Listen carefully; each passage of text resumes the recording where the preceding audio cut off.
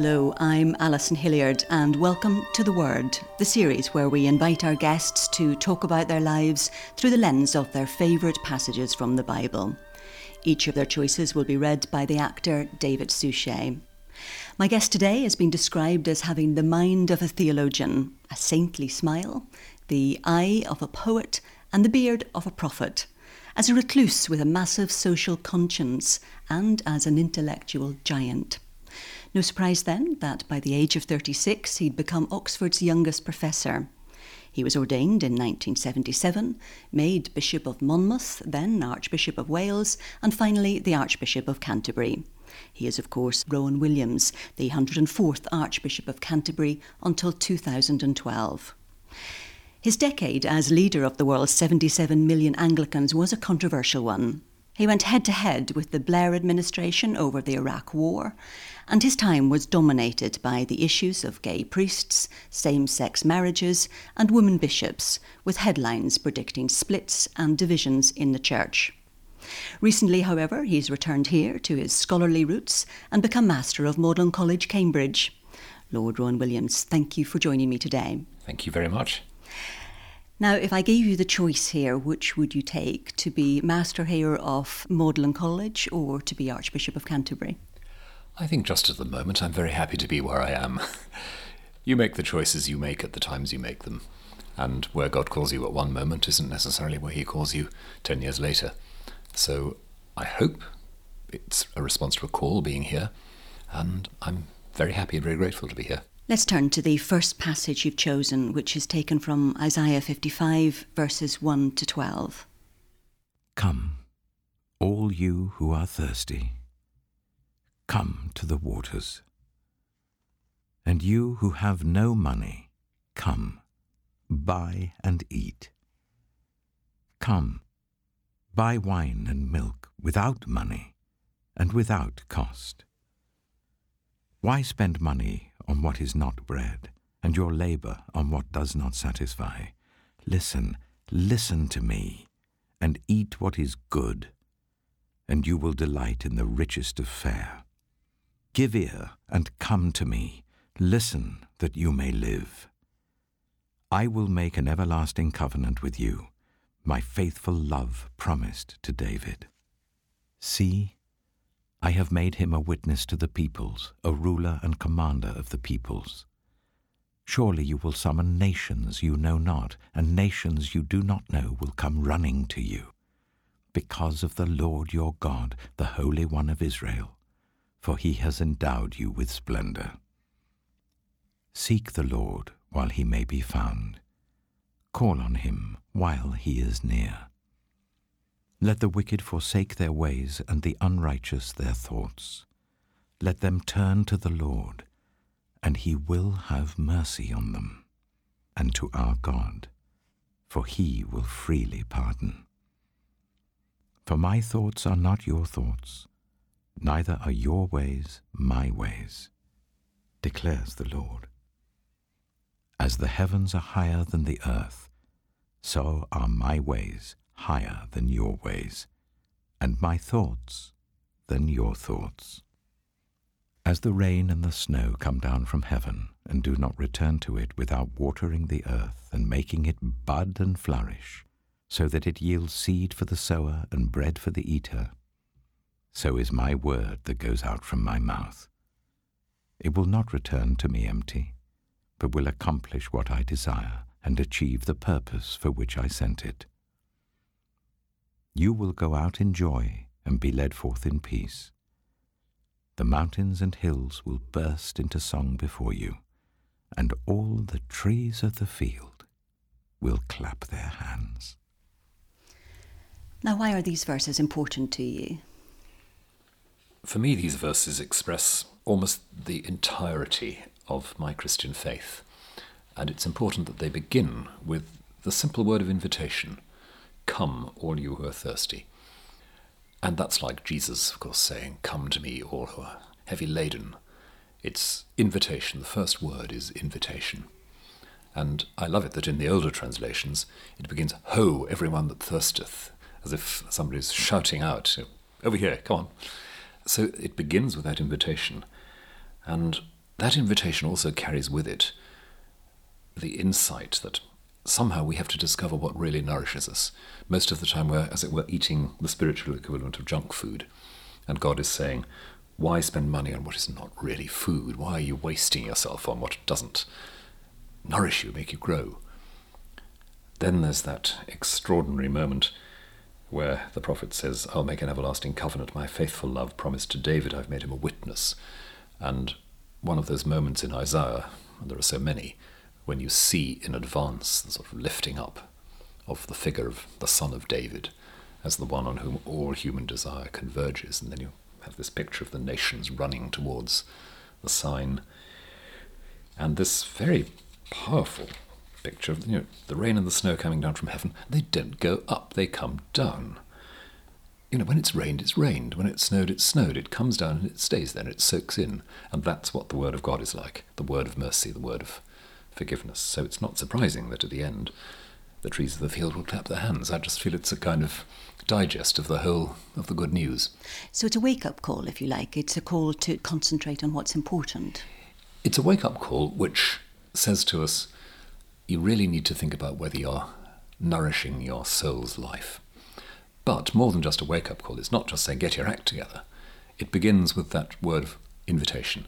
It's God's initiative first. It's not that I sit there worrying and work out a scheme. While I'm busy worrying and working out, God, as it were, taps me on the shoulder and says, over here. But maybe we all need those wake-up calls at various points in our lives. And I'm wondering for you, did you receive a wake-up call of a sort? I'm thinking of that time when you had a brush with death, before you were Archbishop of Canterbury, when you were caught up near the World Trade Center on the 11th of September 2001. Was that a wake-up call of a sort? It's an interesting question. I wouldn't quite describe it as a wake-up call, but it was a moment of, well, in a rather complicated way, a moment of gift, partly because of the people I was with. Tell us what happened. I was with a group of people who'd gathered together for a seminar in this building just around the corner from the World Trade Center. We were going to have a seminar on spiritual direction. And we did have a seminar on spiritual direction, but not the one we'd planned. I still remember somebody saying, as we huddled together in the stairwell of the building, wondering if the building was going to collapse at any moment, somebody just saying, almost casually, well, if I had to choose the people I wanted to die with, this would be all right. And the feeling that we were, in a strange way, ready to face something because of one another. And that was a deep insight into the nature of the church. We can face death, we can face challenge because of one another, not because of the great people we are individually, but somehow because of the love that there is between us. And that was very, very deep at that moment, I think. Do you think you were ready to face death at that moment? At that moment, I think I was, because I was where I was with who I was with. I look back on it now and think, what? How could we speak like that and feel like that at that moment? And yet I think that's what we did. Well, let's move on to your second passage, and it's from Paul's second letter to the Corinthians, chapter 3, verses 7 to 18. Now if the ministry that brought death, which was engraved in letters on stone, came with glory, so that the Israelites could not look steadily at the face of Moses because of its glory, transitory though it was, will not the ministry of the Spirit be even more glorious? If the ministry that brought condemnation was glorious, how much more glorious is the ministry that brings righteousness? For what was glorious has no glory now in comparison with the surpassing glory. And if what was transitory came with glory, how much greater is the glory of that which lasts? Therefore, since we have such a hope, we are very bold. We are not like Moses, who would put a veil over his face to prevent the Israelites from seeing the end of what was passing away. But their minds were made dull, for to this day the same veil remains when the old covenant is read. It has not been removed, because only in Christ is it taken away. Even to this day, when Moses is read, a veil covers their hearts. But whenever anyone turns to the Lord, the veil is taken away. Now the Lord is the Spirit, and where the Spirit of the Lord is, there is freedom. And we all, who with unveiled faces contemplate the Lord's glory, are being transformed into his image with ever-increasing glory, which comes from the Lord, who is the Spirit. Difficult passage that for some. Why have you chosen this particular passage? It is a difficult passage. I mean, it's one of Paul's great complicated images, which I can imagine he starts with feeling, oh, this is going to be very clear, and then it gets more and more difficult to see as he goes on.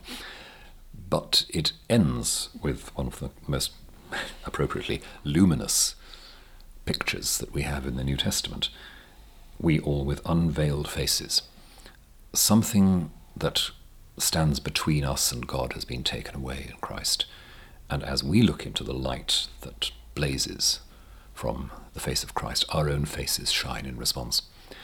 Now, Paul gets tied up in this argument about Moses and the law, and I think it's very easy to see that as a kind of simple-minded, oh, Jewishness is all over and done with, and we're doing it better.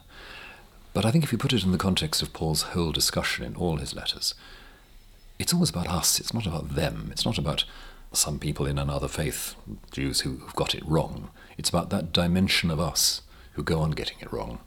We still hear Moses read, and a veil covers our hearts. Not just our faces, but our hearts. Something about our feelings, not just our ideas, that's muffled, obscured. And I put this together with all sorts of other things in the New Testament, with the veil of the temple being torn in two at the crucifixion in Matthew's Gospel. I put it together with St. John's Gospel talking about the light that is in Christ. And the idea that what happens especially in the death of Christ, is that something is torn apart and we see as never before, like a great flash of lightning tearing the sky in half as the veil of the temple is torn. And when all that's torn in half, what do we see? We see the face of mercy. We see, again, the welcome of God. And as we look into that, our own faces begin to shine. We become human in the way we're meant to be. You've referred to some of the difficulties of interpretation of that verse. I suppose some people reading it might ask the question, who are those people who are still veiled today, thinking that those who are not veiled are Christians who've accepted Jesus as Christ, and would find an uncomfortable reading in that? I'm quite happy that people should find this uncomfortable because, as I say, Paul is always challenging me first, and us first. So often we can take bits of Paul and say, well, it's about them, it's about those poor benighted souls who don't have the faith that we have. And I think Paul is saying, okay, so you have faith, and you're growing in that faith. And at the same time, the more you grow in that faith, the more light there is in your life, the more you're able to see those bits of you that are still veiled, that are still saying no. The division runs through the middle of each of us. So, for me, one of the most important things about reading and interpreting the Bible is first ask, what's the question addressed to me? Not how do I take this and roll it up into a baton to bash somebody over the head with, but what's it saying to me? I wonder, what do you think the passage has to say to a multicultural Britain today? Not an easy question, I think. But one of the things which I take from this is, in verse 17, the Lord is the Spirit, and where the Spirit of the Lord is, there is freedom. And some of that freedom, I think, has to be freedom from anxiety. I live in a diverse society. How do we protect the Christian faith against its enemies? And I think Paul says to that, look, where the Spirit of the Lord is, there is freedom. Just start with gratitude for the gift you've received. Let that radiate and see what happens, and trust God for that. And to me, this really is something very crucial. So often, I've said it so many times, so often the message the church gives out is, we're anxious, we're worried, we're afraid. And I see here Jesus, as it were, standing on the frontiers of the church, shaking his head and saying, don't be. Just look at me. It's a message, as you've said, about the permanence of the glory of God and celebrating that. But I suppose as you do look at Britain today, if you can use that phrase of a post-Christian country, you might also be tempted to ask, where is the permanence or the glory of God in that? And the short answer is that the permanence of God's glory is where it's always been, God. And God remains God. And if God is God, and God's will is for our peace and our healing, God will find ways of making that real. And those may be ways which bypass some of the traditional church identities and forms we've known. Who knows? But God is God, and God is the God we meet in Jesus. And the light shines in the darkness, and the darkness doesn't overcome it. And the ultimate test is, are there still people whose unveiled faces are being transformed? And there are, lots of them around. Now, your final verse is taken from the Gospel of John, chapter 17, verses 20 to 26. My prayer is not for them alone. I pray also for those who will believe in me through their message, that all of them may be one, Father, just as you are in me and I am in you. May they also be in us, so that the world may believe that you have sent me. I have given them the glory that you gave me, that they may be one as we are one. I in them, and you in me, so that they may be brought to complete unity. Then the world will know that you sent me, and have loved them, even as you have loved me. Father, I want those you have given me to be with me where I am, and to see my glory, the glory you have given me, because you loved me before the creation of the world. Righteous Father, though the world does not know you, I know you, and they know that you have sent me. I have made you known to them and will continue to make you known, in order that the love you have for me may be in them, and that I myself may be in them. Why are these verses special to you? They're a reminder that what we try to live out in the church, the attempt to live together as a community of love, isn't just an attempt to be nice human beings. It's much more trying to let the eternal reality of God come alive in us. And that eternal reality is the love of the Father and the Son and the Holy Spirit. It's the Holy Trinity, as Christians say. And that's the background of all this. Jesus is not just a human being transmitting nice ideas or ideals to his followers. If you look into the face of Jesus, you see reflected the eternal life of God. And that in turn is reflected in you, not just you as an individual, but you as the community trying to live in unity. And in these words, Jesus is both hopeful and realistic. He's praying for all those who will believe, praying for people who are not insiders, as it were, but for the entire potential body of believers, which is anyone and everyone. And at the same time, he's saying, the world doesn't know you. We have somehow, as a human race, locked ourselves into all kinds of self-deceit. And Jesus simply says, well, the world doesn't know, but I know you, and they know I know you. And that knowledge and that glory is reflected. All these readings, and this is a deliberate choice of mine, of course, have radiance or glory somewhere in them, because that sense of light streaming out, not just illuminating somebody's face or eyes, but lighting up the landscape. I think that's a theme in all of these readings. We also have an image here of Jesus praying. How do you pray today? Oh, badly and not enough. But it seems to me that to talk about the gift of the Spirit is to talk about the way in which Christian prayer is always the Holy Spirit taking us to where Jesus is, as it were, sitting us down in the place of Jesus and saying, now look where Jesus looks. Look at the Father. And because the Spirit takes us to that place, we look at God through the eyes of Jesus, and we say what Jesus says. We say, Father. So all our prayer is, again, that entry into a life that's eternal, a life that's already there, the life of the Father, the Son, and the Holy Spirit. So when I sit down or kneel down in the morning to pray, what I try to remind myself of is I haven't got to make a lot of noise to attract attention from a long way off. I have to settle into something as powerful and just there as the waves on the seashore. Just sense that I'm carried by that eternal act of love, which through the Spirit becomes an act of grace in me. So I just have to shut up and sit still and, as you might say, let Jesus happen. Did your own life of prayer change when you were Archbishop of Canterbury in any way? Not fundamentally, because I think what I was aware of as Archbishop was just that I needed to do what I'd been doing, only more. Silence in the early morning meant more and more. It was all important to begin the day, a day which was likely to be a bit stressful and a bit hectic, just by sinking anchor at the start of everything.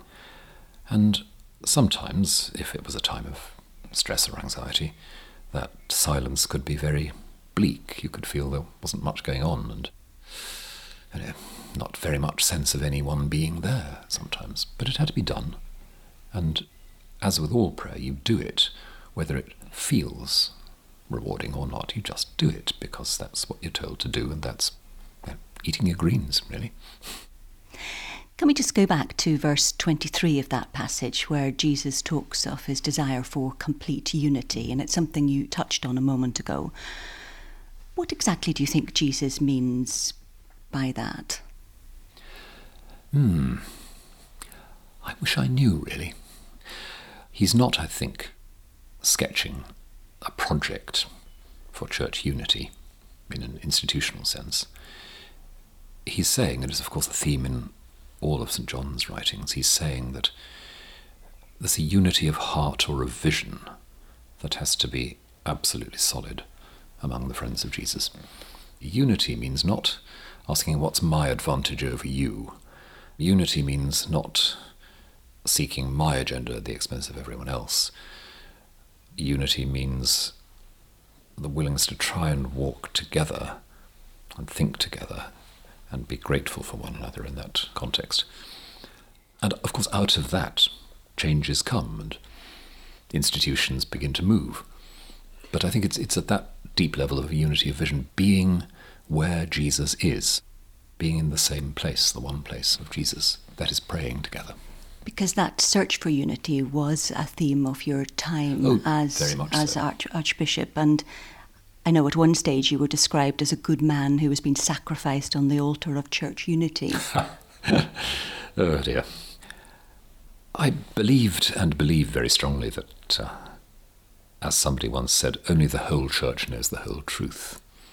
And that does mean that the search to preserve some sort of unity isn't just trying to serve an institution's needs, it's trying to serve truthfulness. Now that can be very frustrating for people who have deep, serious convictions that the church has got to change in this way or that.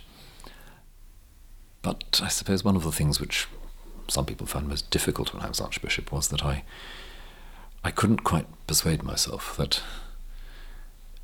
just overruled the need to keep somehow in contact, somehow in step, find the ways in which we could not let go of each other. So how painful a journey in that search for some sort of unity, of people coming together, how painful a journey was that? Well, it was very painful at times, and I couldn't come up with any theories or plans that would solve it or create shortcuts. And I know many people thought that I put unity above other priorities in a way that wasn't right.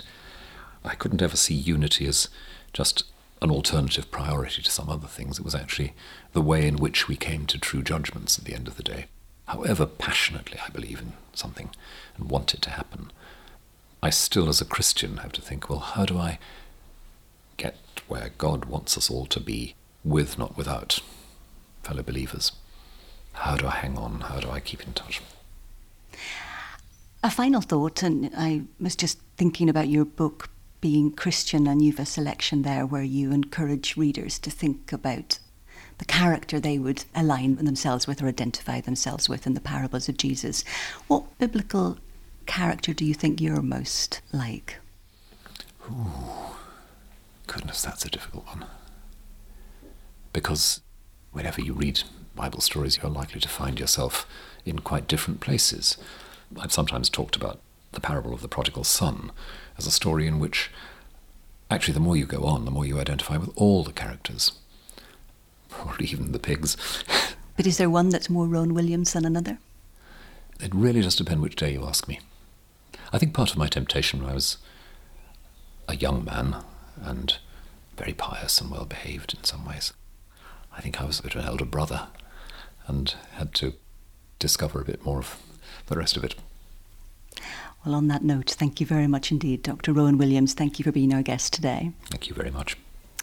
I'm Alison Hilliard, and you've been listening to The Word on Things Unseen, the platform for people who think there's more to life than the purely material.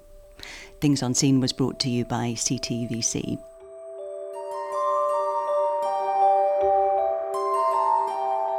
And you can hear this programme again and find other editions of Things Unseen at www.thingsunseen.co.uk.